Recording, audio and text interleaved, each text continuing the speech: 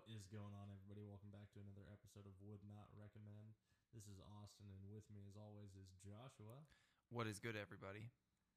Man, we've missed the past couple weeks because I have been crazy busy with work, working out of town, and unfortunately, we have not been able to keep the old podcast going. I've been out of state, but we're back at it again. We're in the studio making it happen. Yeah, so what's been going on with my line of work is the temperatures are high with the line of work that I'm in. I work in water quality, so water usage is incredibly high right now. We're experiencing these crazy hot temperatures, so people are still using water. So I'm doing my best to run the rabbit and try and maintain water quality across the region. Who would think that if the temperature gets up into the triple digits that you would be using more water? But that's kind of the nature of the beast, isn't it? Yeah, typically it is. That's sort of the way that the industry goes. Whenever temps go up, water usage goes up, which is also funny too because oddly enough, during the cooler months, water usage also goes up. People trying to get a nice hot shower, get in from the cold elements, run themselves a nice hot bath. So you get it at both times of the year, kind of peaks right in the middle of summer, right towards the end. And right there in the middle of the winter, you get an uptick. But it's funny, so I'm either doing my job in incredibly hot weather or incredibly cool weather. Which is absolutely nuts. And speaking of temperatures, hot, cold, the real estate market's been kind of another reason why I also haven't been on the podcast myself. It's been so, to quote my grandfather, gangbusters. It's just been, showing after showing, contract after contract, which is something that I'm extremely thankful for. But, there's people saying that it's going to slow down, people saying that it's going to crash. I don't foresee that happening for the remainder of the year. In fact, I actually have a really awesome client that's going to be closing with me. Obviously, I'm going to keep her information private, but she's 86 years old, moving up from Texas, and just an absolute firecracker of a client. And so I'm excited for her to make her transition moving up here on Wednesday. So that's exciting. Let's go ahead and get started on Motor Monday. We have a loss. We have a loss. So tell us a little bit about your Motor Monday experience because it's pertinent to you, Austin. Yeah, so as I've mentioned previously, I had a KTM Duke 390. It was a 2017. I mean, it had basically no miles. It was pretty much a new bike. Very mint. Incredibly good condition. And it was one of those where it was a little scalpel. I mean, man, that thing was fun to ride. You thought about turning a corner and it was there. That thing was zippy. But it was just time for something newer and bigger and better. And so I had a friend that I've known for a long time that has been kind of asking me for a while now, what are you going to do with that bike? What are you going to do with that bike? What are you going to do with that bike?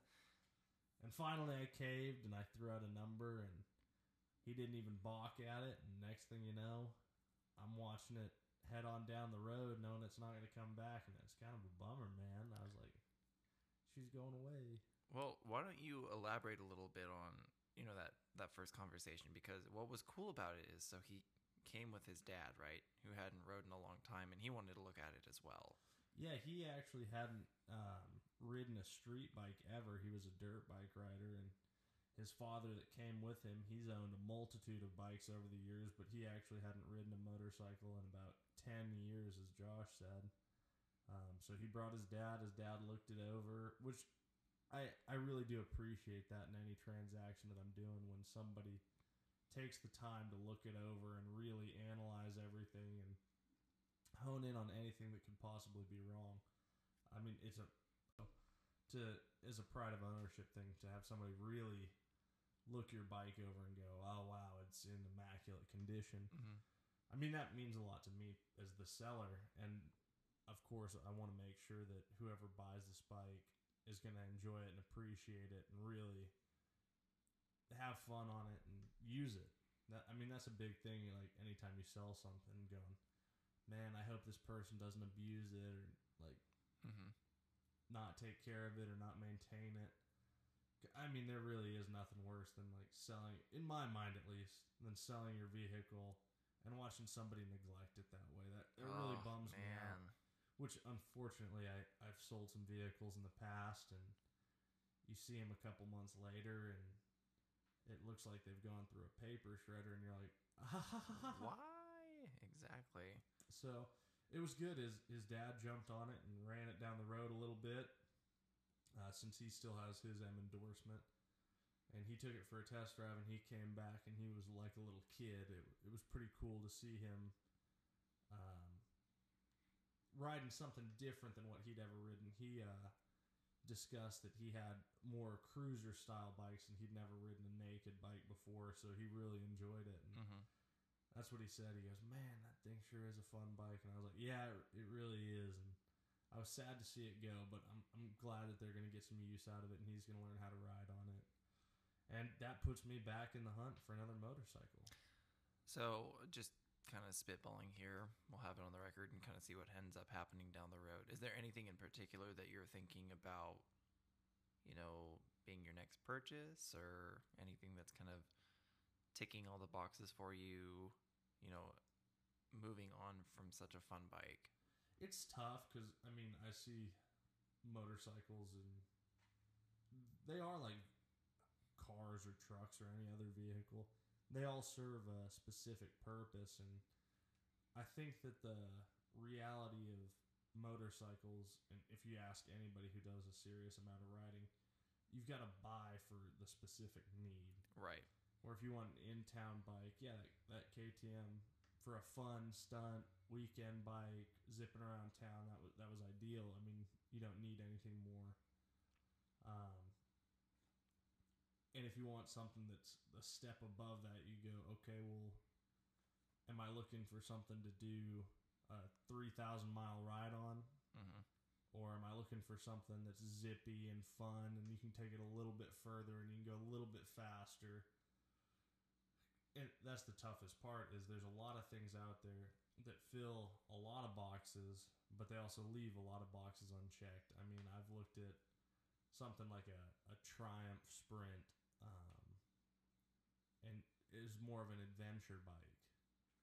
Triumph Spirit, not Sprint, 1050. It's kind of that hybrid between a sports bike and an adventure bike. And with the bags on it that come standard with it, it looks like a touring bike, but when you take the bags off of it, because they came standard with hard cases on the sides and the top, it looks like an adventure bike. So that kind of fills those two needs. But the problem with it becomes is they haven't produced them since, I believe, 07? Maybe 08?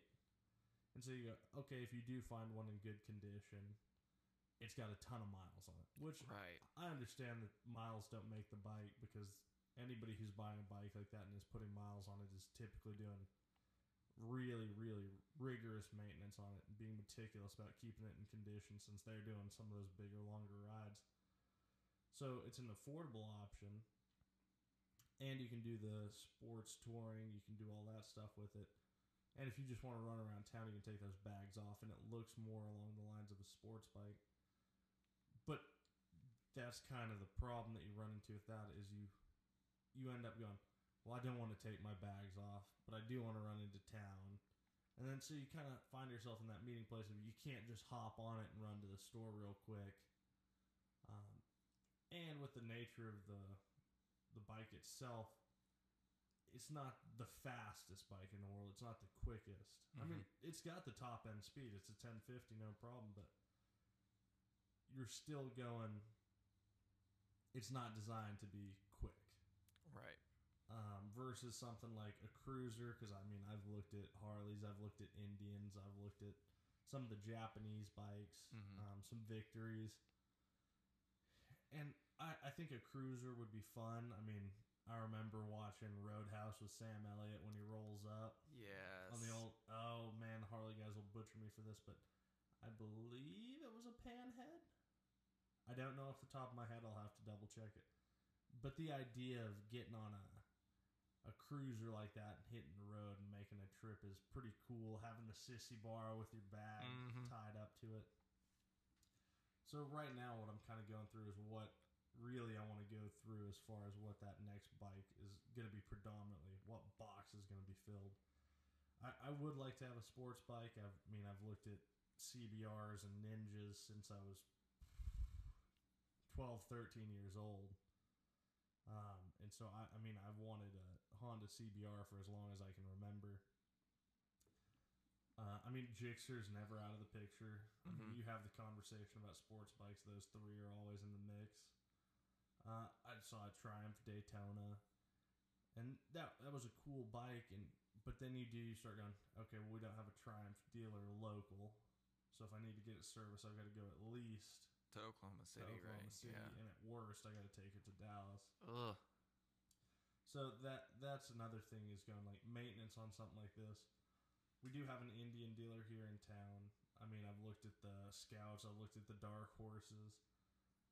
Then, of course, obviously with the Hondas, we've got Honda of Tulsa that's here in town. And that always seems to be a good option. We've had nothing but good luck with Hondas. What's so cool about that is that, we're kind of a Honda family, so we've got several of those. We know that they're quality, dependable bikes, but Ride red. And the friendliest people you'll ever meet ride Hondas. Or so they say. The thing about motorcycles that's so interesting as a rider as well is that it's such a niche thing. It's an outward display of what your personality is. You ride a sports bike, you like going fast, you like carving the corners. Me with the adventure bike, I like going distances. It's just, what do you want this next bike to say about you? But I think that's ultimately the problem. And what anybody who is serious about motorcycles will tell you is you just need one for everything. Yeah. If you want a sports bike, you need a sports bike. If you want an adventure bike, you need to buy an adventure bike. If you want a cruiser, you got to buy a cruiser.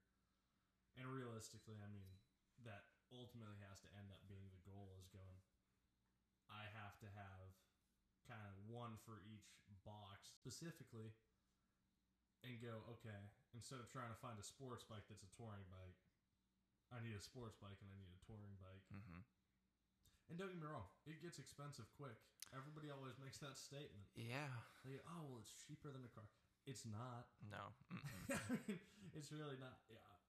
For those not in the motorcycle community or the adventure touring community, the term farkle is a motorcycle accessory, and you end up with as much money in farkles as you do in your bike.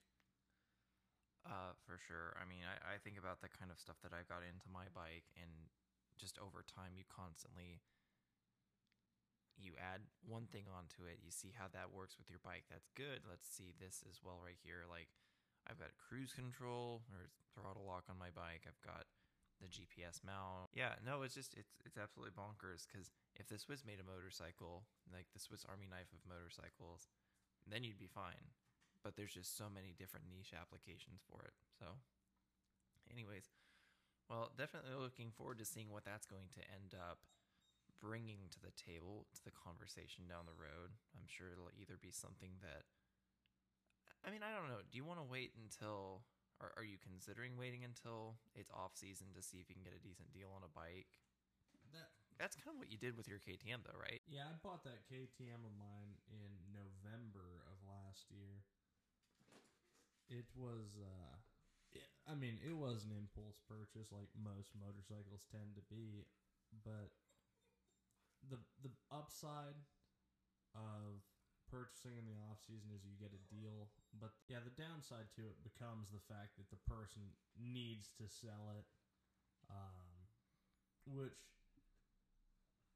I love getting a good deal as much as the next guy, but I don't like the idea of getting something because it's like, I've got to get rid of this, you know what I'm saying?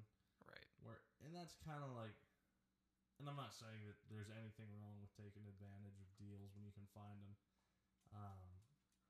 But with motorcycles, I always go, man, this is like me and this guy or this gal, we've got something in common. We've got this thing that joins us together. It's this community that you're a part of. I'm sure you've seen it on the road where it's like anytime motorcycles pass, they wave at each other. And everybody I've ever met in this community looks out for one another, and if there's any way they can help each other, they do their best to really take care of each other and look after each other. I mean, there have been times that I've been riding and a group of guys, I mean, I'm on, at the time, a KTM Duke 390 little naked bike, and a group of cruiser riders will pull up beside me, and I mean, you just kind of morph into that group and you ride together until you hit your exit or they hit theirs, and I mean, you wave and you split off, but in that window, you're not actually verbally communicating with each other, but there's that bond of going like, hey, for this stretch of 10, 15, 20, 100 miles, we got your back, you got our back, we're all part of this mutual experience.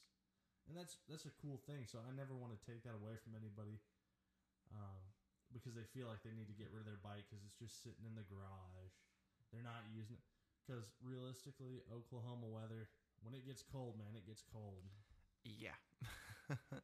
Yeah, it definitely does transpire. I will say it kind of reminds me, I've been on a motorcycle when it was 14 degrees outside.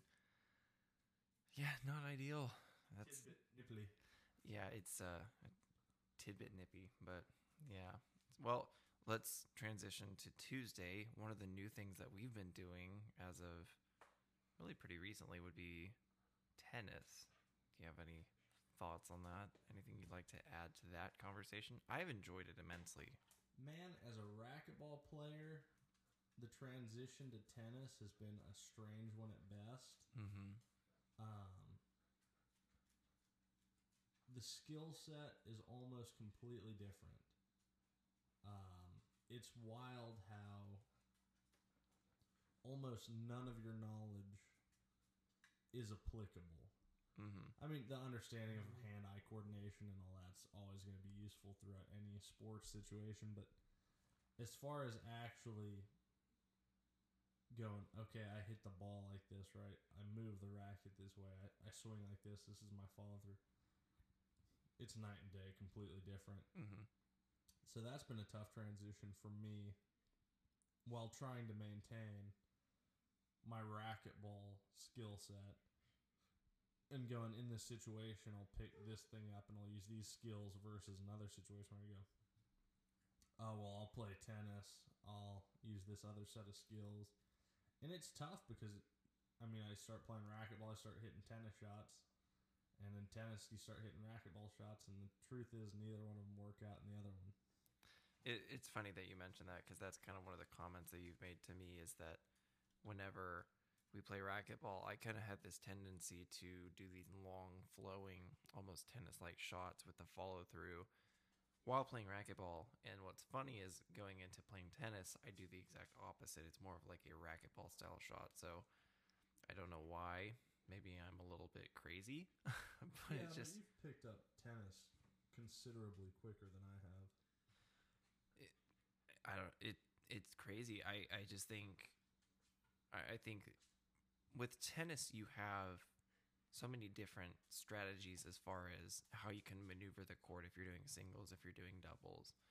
And as far as I'm concerned, it's the only sport, and someone's going to correct me if I'm wrong here, where you can play on different surfaces, where you can play on grass, you can play on clay, and like what we've been doing is hard courts. So there's a lot of really unique play styles that you can include into tennis. But I'm pretty excited. I've got an order of new rackets coming in that I'm going to be demoing through Tennis Warehouse. I will say that tennis has been interesting because obviously the support for it has been immensely better than racquetball. I don't want to say that racquetball is going away anytime soon, but it's such a smaller community compared to tennis. But at the same time, a lot of the racket places in town that were open pre-COVID are not open to the public. So I wanted to demo particularly a Babolat or Babala. How do you say it? Is it Babolat? Babolat? I don't know. I have no clue either. I'm sure that that's going to be something that I'll have to look into again. But I ordered one of those for demo because that's what Rafa he's up, Rafa Nadal, uses, and then I also got a Yonex just because they're completely different rackets for different play styles. I want to see which one is the best fit for me. But no, it's been really cool. We'll have to get our buddy Aaron on the show because he's got a couple of really unique stories to himself. But he's been kind of like our tennis mentor, throughout this process. He played intramurally while he was at college, and so he's got a really strong grasp of the game as far as teaching us like the scoring system. Because I'll be honest, it's the first game I've ever played where love is considered a scoring point. Love 15, 30, Level. 40 level. But yeah, teaching us the scoring, and then we were talking one night. I don't know if I told you or not, but we were playing singles, and he had done the Appalachian Trail all by himself in 2019. So that would be a pretty cool thing to share with the listeners. So, well, I'll be honest. As far as Wednesday is concerned, not really a particularly eventful day, but what I will transition to would probably be Thirsty Thursday. The drink I have in front of me right now is one that I've actually kind of been looking for quite a while. I heard about it. I saw it. Our local liquor store did not have any available. And then I went to Sprouts, which is a natural, grocery store and everything. Was just walking around casually, and I actually happened to come by. It's called Strange Beast Natural and Organic Hard Kombucha. And the flavor of this one is ginger, lemon, and hibiscus. I'm going to be honest. I like kombucha. It's kind of an acquired taste for some people. I don't mind it. It's actually really good. It's really solid, and it doesn't have that kind of weird malty taste that like the hard seltzers and stuff have. It's got a little bit of hops in it, so you can tell that it's got a little bit more gusto to it than a traditional kombucha. But yeah, I would recommend that highly. It is 7%, so it is pretty strong, and it comes in a 6-pack. But Strange Beast, and that is Strange, Strainge Beast. So I would recommend that. Yeah, skipping into the old Flashback Friday, Josh and I have been revisiting the old Star Trek The Next Generation. Space, the final frontier. Our mission, to explore strange new lands and worlds. I can't remember it. I can't do the whole monologue. That's the best part of Netflix, in my opinion, is the ability to skip the intro. No offense, but it's ridiculously long in that show. I think it honestly takes up like 4 minutes. It's a long one for sure. But the cool thing for anybody who's into binge watching TV, the episodes are like 44 minutes long. Mm-hmm. So, I mean, if you want something that's kind of a good, long, like, flow-through series, I gotta say, the effects hold up. It's really incredible when you consider the fact that that show started. We're watching The Next Generation, by the way, with Jean-Luc Picard. Was 1988, 1989 when that started originally. So to see it on Netflix remastered or with some of the original effects in place, very, very, very, very impressive. And I certainly like watching something from the past, as an adult now. I remember watching a couple episodes with a cousin of mine who certainly is more of a scholar on the show and the lore and everything like that than I am. But, season 1 was a little slow. It's 26 episodes, if memory serves me right, so it's quite a lot to watch. And then once you get into season 2, you can tell that they kind of get the right clip and the show just kind of takes on where it needs to go. Key takeaway characters: Riker, what a dude. Seriously. Jean-Luc Picard, good captain, obviously. Very memorable guy. The only question that I found hard was, do I like Kirk or do I like Picard? Yeah, no, that is exactly spot on too. I mean, honestly, such a different type of character. Let's talk about Worf, though. Come on, man. Well, before we talk about Worf, we've got to address the fact that Sir Patrick Stewart has looked the same for the past 30 years. 40 years now. Yeah. It's wild. I don't know what kind of water he's drinking or whatnot, but the guy looks the same as he did from The Next Generation to what's the most recent thing we really watched him in? Probably Logan, right? Or he's in the Picard show now that they're doing on the CW. Yeah, and he looks the same. And that's a big transition between the original series and the Next Generation. The Klingons have decided to join the Federation, and so that boy Worf is on the ship, and he's doing what Klingons do. He's brooding, very brooding. I think we're in the middle of season 3 now, where he's the chief security officer. And I do love the metric of strength between characters by whether or not Worf can beat them in a fight. Yeah, what I think that's the Worf effect is what the internet has so lovingly said. He's the big bad dude. You know, he's, like you said, the guy that you've got to hold everyone up against. And then, you know, this new character comes into the show and whoops up on him. It's like, oh, he's really a threat, or she's really a threat, or it's really a threat. So it's kind of wild, but no, it's pretty entertaining. I'm enjoying it. I would not have ever anticipated that. And it's anyone that compares Star Wars and Star Trek, vastly different. One is episodic in nature, and I think it's a lot more consistent in regards to what you're getting out of it. You know, the storyline links up and meshes a lot better. Whereas the other one is, I'm going to say it right here, it's 6 movies that line up really well, and then 3 add-ons that just kind of showed up.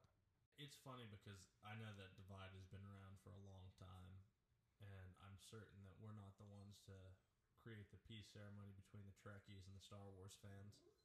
But the one thing that I will say is, if you're a fan of one, realistically, you're probably a fan of the other. Yeah. But you chose a team a long time ago, and you're just sticking with your decision. Right. And I get that everybody has their own preference and taste, but as far as sci-fi goes, both of them are top tier, vastly different genres. But I'm always a fan of science fiction, and I'm a fan of fantasy.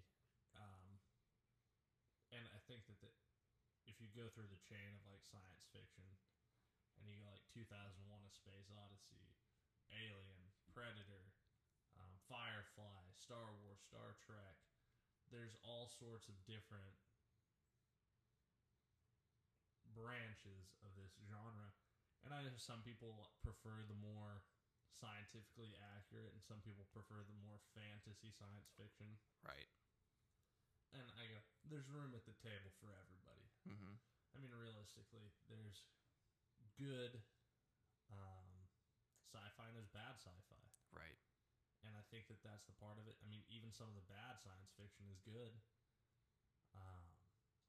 So it's one of those where you just gotta kind of like take it for what it is, and you don't have to completely immerse yourself in it. But you should be able to appreciate the differences. I'm not saying you should or shouldn't go out and learn Klingon, but if that's your thing, man, learn Klingon. Yeah. Yeah, you can major in it. You can get married by a Klingon, I don't know if it'd be priest or whatnot, but a Klingon officiant. Yeah, I mean, so it's one of those where if you dig science fiction, give it a watch, man. It's cool. It's fun. Seeing how things are different now versus they were then. I'm sure most people probably went out and saw the new Star Trek. I think there's 3 of them now. I think the new Discovery came out. Picard came out. So, I mean, if you got the time, you want something to watch it for sure. I think that the Next Generation's good. I think it holds up. I think the writing is really well done. Just a good overall thing, man. Well, and before we close that out, I do want to talk a little bit about, you know, the next thing that's coming up would be the movie I'm really interested about, Dune, because, you know, there's the old school David Lynch Dune movie from the 80s, and there's the new one coming out by the same guy that did Blade Runner 2049, Denis Villeneuve. How good was that movie, honestly? Excellent. I love it. The new Blade Runner was just phenomenal. Yeah. I enjoyed the old one. I really liked it, especially for the time. Again, one of those that doesn't hold up as well. As a fan of, oddly enough, science fiction again, Philip K. Dick. The book, in my mind, was leaps and bounds better than the movie. But I feel like I've got an imagination for the written word. And it was hard at the time to translate that story to film, but I mean, I enjoyed. I appreciate the movie for what it was at the time it came out, Right. and the new one was just amazing. Yeah.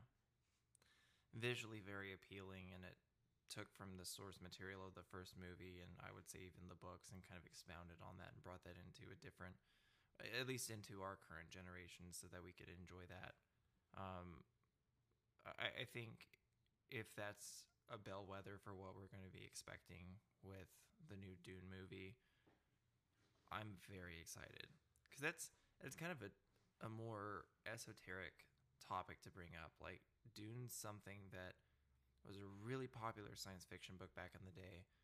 They came out with the movie, people just didn't get it because it was so overdone and kind of crazy and everything. I mean, it's funny because it does kind of open the door to a lot of other series, and I think that the problem, and I cannot remember the exact page count, but Dune was not a short book by any stretch. No. And you go, okay, I've got to cram this into a 2-3 hour movie at the longest. Right. And I've got to get all these major details in. And I think that the best one that's taken it from the written word to the screen is Lord of the Rings. But I know that took them 3 movies. What is the extended full cut length? Like 8.5, 9 hours? Yeah, it's basically a regular business day worth of watching the greatest film trilogy of all time. So it'll be interesting to see. I know that this version's going to be slightly longer. If I've got my facts correct on that, I think it's going to be north of 2.5 hours. And so I think that they're going to try and kind of keep the meat and bones, but kind of take the source material and expand on it, like Josh said, and really kind of create his own with it, make it something that's more digestible to the consuming masses. Yeah. Make it the same thing, visually appealing, but not go over the top and introduce a bunch of really kind of strange fringe characters for the sake of doing that. Just get everything started so that you've got a good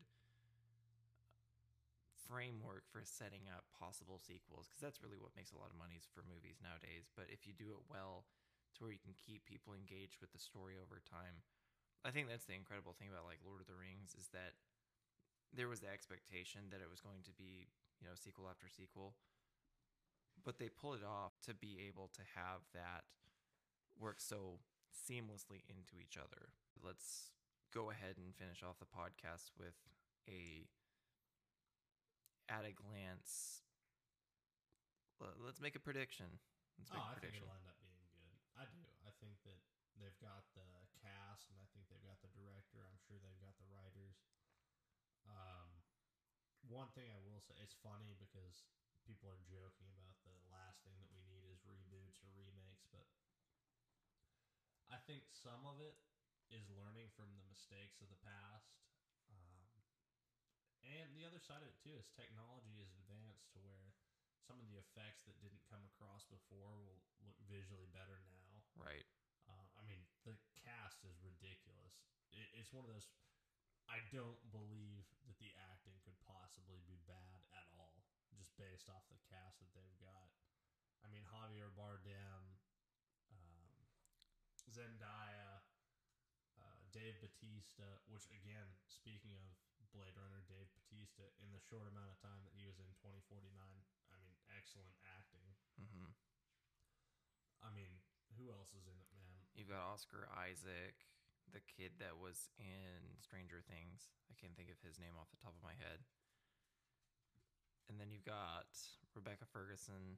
Very, very excited to see her in that, because I think she did a great job in Mission Impossible, whichever one that was. But it's going to be an awesome movie. Jason Momoa, Dave Bautista, Stellan Skarsgård. Javier Bardem, Josh Brolin, Stephen McKinney, Charlotte Rampling, Sharon Duncan Brewster, Shang Chen, Charlie Ross. I mean, it's just an all-around star-studded cast. I'm sure that it's going to end up being an excellent movie for certain. Yep, really looking forward to it. Well, let's go ahead and get it wrapped up for the evening. We'll certainly be back. We've got some great expectations for what our future podcast episodes are going to be about. As always, it's Josh. Stay safe, stay tuned. I hope everybody enjoyed their Labor Day weekend and they have a great rest of the week. Had some time to refresh, relax, get some time in with the family. Spend some time with your friends if you need to. As always, we appreciate you guys tuning in to Would Not Recommend.